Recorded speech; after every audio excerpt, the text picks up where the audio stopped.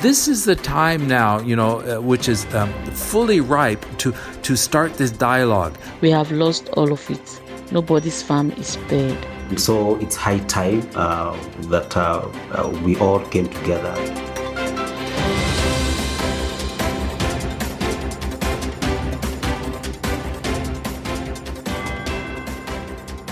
Hello, you're listening to Africa Science Focus, a Side of Net production. In March of 2020, when East Africa was fast hit by the global coronavirus pandemic, it was already dealing with an unexpected desert locust plague. Now, nearly a year on, the region is bracing itself for yet another invasion. With 13 million people already facing severe food insecurity across Ethiopia, Kenya, Somalia, Djibouti, and Eritrea, millions more now face the loss of food and income. Africa Science Focus investigates what the future holds for communities in the region. Reporter Brooke Abdu speaks to farmers in Ethiopia, and Dan Okoth reports from Kenya. Dan Okoth begins our program.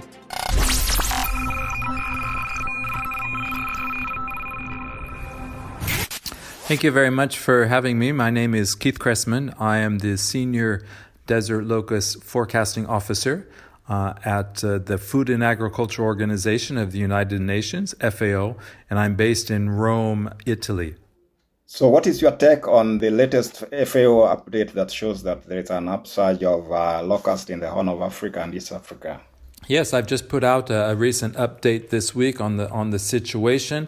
As you can see, there has been a resurgence, a reinvasion of desert locust swarms coming into southern Ethiopia and into northern parts of Kenya. So essentially, those swarms, they started to arrive in northeastern Kenya on about the 21st of December, and since then, several swarms have been arriving nearly every day. So as we speak today, there have been immature swarms reported in 7 counties of Kenya. Now, in Ethiopia, those swarms also moved out of those breeding areas in the east of the country, and they moved towards the southern region of Oromayo and in SNPPR. They will stay there, basically wait for a little bit of rain to fall in the next couple of weeks, which will allow them to complete their maturation, and then they'll be ready to lay eggs. And as you know, desert locusts, the eggs, once they're laid, they take about 2 weeks to hatch. They're usually laid in open, sandy, soiled areas. So basically that means from now until March or April, there will be desert locust infestation, swarms, and breeding in northern counties of Kenya, some of the central counties of Kenya, and in southern Ethiopia. Keith, what would be the socioeconomic impact of this new locust resurgence in this country, taking into account the current economic situations in these countries, especially in the aftermath of the COVID-19 pandemic? Well, in general, just in the Horn of Africa itself, there's so many different kind of shocks that have occurred in the past several years, starting with 3 years of drought up until 2019. That was then followed by heavy rains and floods. In some parts of the region, there's chronic insecurity. And then in 2019, we had the desert locust swarms. And then in 2020, of course, we had COVID-19, as well as more desert locust swarms. And when you have so many different shocks at the same time, of course, this will have dramatic impacts on crop production, on food security, as well as pasture areas and people's livelihoods. What are some of the control measures that have been applied so far, and why have they achieved the desired result, and what can be done differently?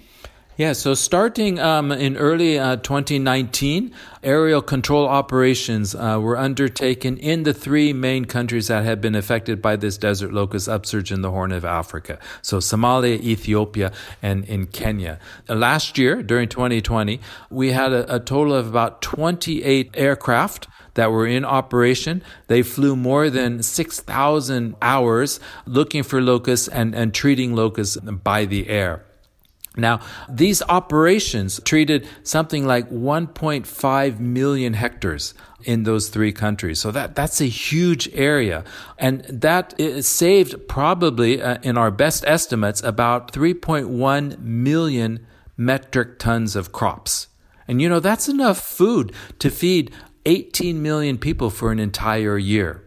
And it's not just food that we're protecting, of course, it's also milk production. Pastoralists are very important in the Horn of Africa with their goats, their camels, and their cattle. So very important. More than 620 million liters of milk production loss, was averted. In addition, more than 200,000 households have received livelihood assistance. What does that mean? It means crop packages. Farmers that may have planted early in the season and then the locust swarms came in and destroyed their crops. Seed was provided to them so that they could replant. The economic benefit of all of this intervention last year alone in 2020 is estimated to be something about $1.2 billion. Now, the cost of these operations, the cost of this intervention, so it's the control operations as well as the livelihood assistance, is something just under $200 million, that has been received, from our donors. So that's been a very valuable investment. So what are some of the lessons learned and what are the opportunities going forward?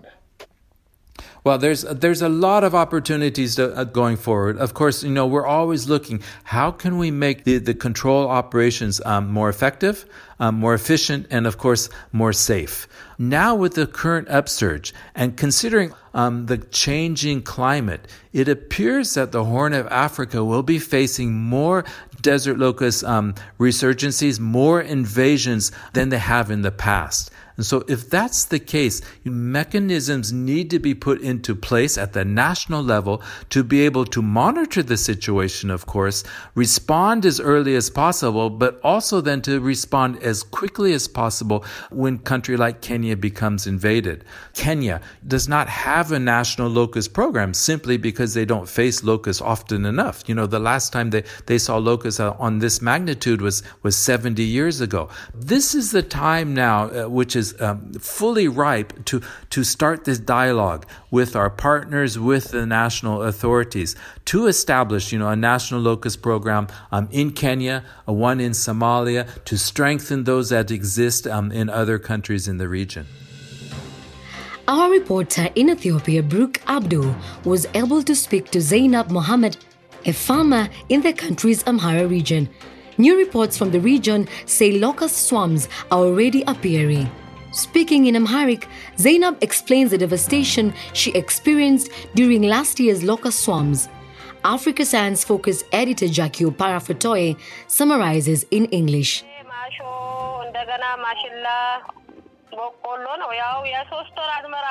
I had planted green mulch, sorghum, and corn, which we thawed on for 3 to 6 months, including the April harvest. We have lost all of it. Mine was a total of 1,100 hectares of land. It is not only me. Many have more than that at various locations. Nobody's farm is spared. We just have the cobs of our corn on the farmland. The government sprayed chemicals from the air and land, but the locust is very powerful and it keeps coming after spraying. We are now praying for the avoidance of future invasion. Who knows?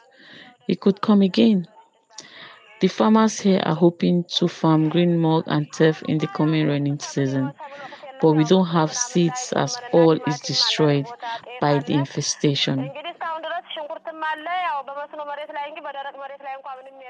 Zainab Mohammed explaining the distressing and difficult reality that she and many other farmers are facing as locusts again threaten crops.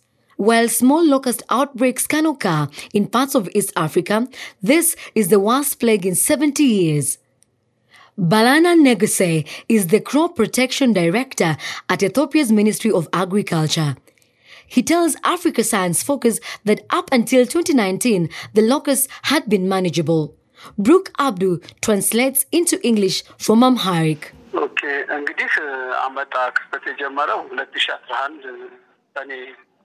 It has never been beyond our capacity of prevention, but it's expanding to various parts of the country. The Afar region was not affected in the past, but winter breeding has brought the locusts there. This shows that the locusts movement is changing and it's reaching newer places. The type of chemical we use is ultra-low volume or ULV, which is not diluted in water. People who conduct the spraying are made to wear protective equipment. If there is a high concentration of the pesticide at one place because of improper spraying, it could amount to a volume that can kill animals. We prevent people or animals from entering areas where pesticides are sprayed. We also distance children and pregnant women from these sites, and we notify them before conducting the spraying. These chemicals are registered by FAO and the level of their toxicity is measured. These chemicals do not stay on the ground for more than 10 days. When it comes to insects like bees, chemicals used to kill locusts can surely kill bees, but we take precautionary measures for this. We know of biopesticides. These are environmentally friendly chemicals. The problem with these chemicals is that they can't prevent an upsurge of locusts. They can only kill locusts at their early stage of development. Hence, it either kills a small amount or none of the grown-ups. Djibouti and Somalia use these biopesticides, and this is not killing all the locusts. This results in the migration of locusts from these countries to Ethiopia, posing huge challenges for us, forcing us to spray large volumes of pesticides. Therefore, biopesticides would make the prevention mechanisms useless at the stage of occurrence we have. Because of this, we do not use biopesticides. While food and agriculture experts have been searching for chemical and organic pesticides to reduce the locust threat, others are looking to artificial intelligence for solutions. For as long as we don't have a solution for these pests, you can always expect an attack to come or to strike at any time. And so it's high time that we all came together and supported new approaches to fight locusts. This is John Rocco, the head of the agriculture company and social enterprise Selina Wamusi, which serves countries across the region. John helped create the early warning tool Kuzi, the Swahili name for the bird that eats locusts. We have developed a solution known as Kuzi. Kuzi is an AI-powered tool that monitors locusts, alerts farmers in advance, thus enabling them to prepare. It uses a machine learning model trained on the satellite data of soil moisture, wind, vegetation index, and other factors that affect locust breeding, swarm formation, and movement. Farmers receive this information through SMS alerts received in their local languages, currently in Amharic, Swahili, and Somali. This is a solution developed in-house by some of the finest talent that we have in the continent, and it's a team and talent that we are very proud of because they have given a solution that is going to take out a big trouble from our farmers. We are lucky to live in an age where we have very powerful computational resources. Technology is growing at a very fast rate, and we can take advantage of these available resources. Then it should not be very difficult to find solutions to our existing problems and even future problems. John Rocco, ending our episode on the renewal locust threat in sub-Saharan Africa. The desert locusts are such an important issue that we don't have time for our usual question and answer this week. But we will be back to answer your science question next week. Contact us from anywhere in the world via WhatsApp on +254 799 042 513. You can subscribe to our program and download episodes at www.scidev.net. Today's program was edited by Jackie Opara Fatoye and Fiona Broom and produced by Harrison Lewis with reporting from Dan Okoth and Brooke Abdu. I'm Sally Amutabi. See you next Wednesday. This program was funded by the European Journalism Centre through the European Development Journalism Grant Programme with support from the Bill and Melinda Gates Foundation.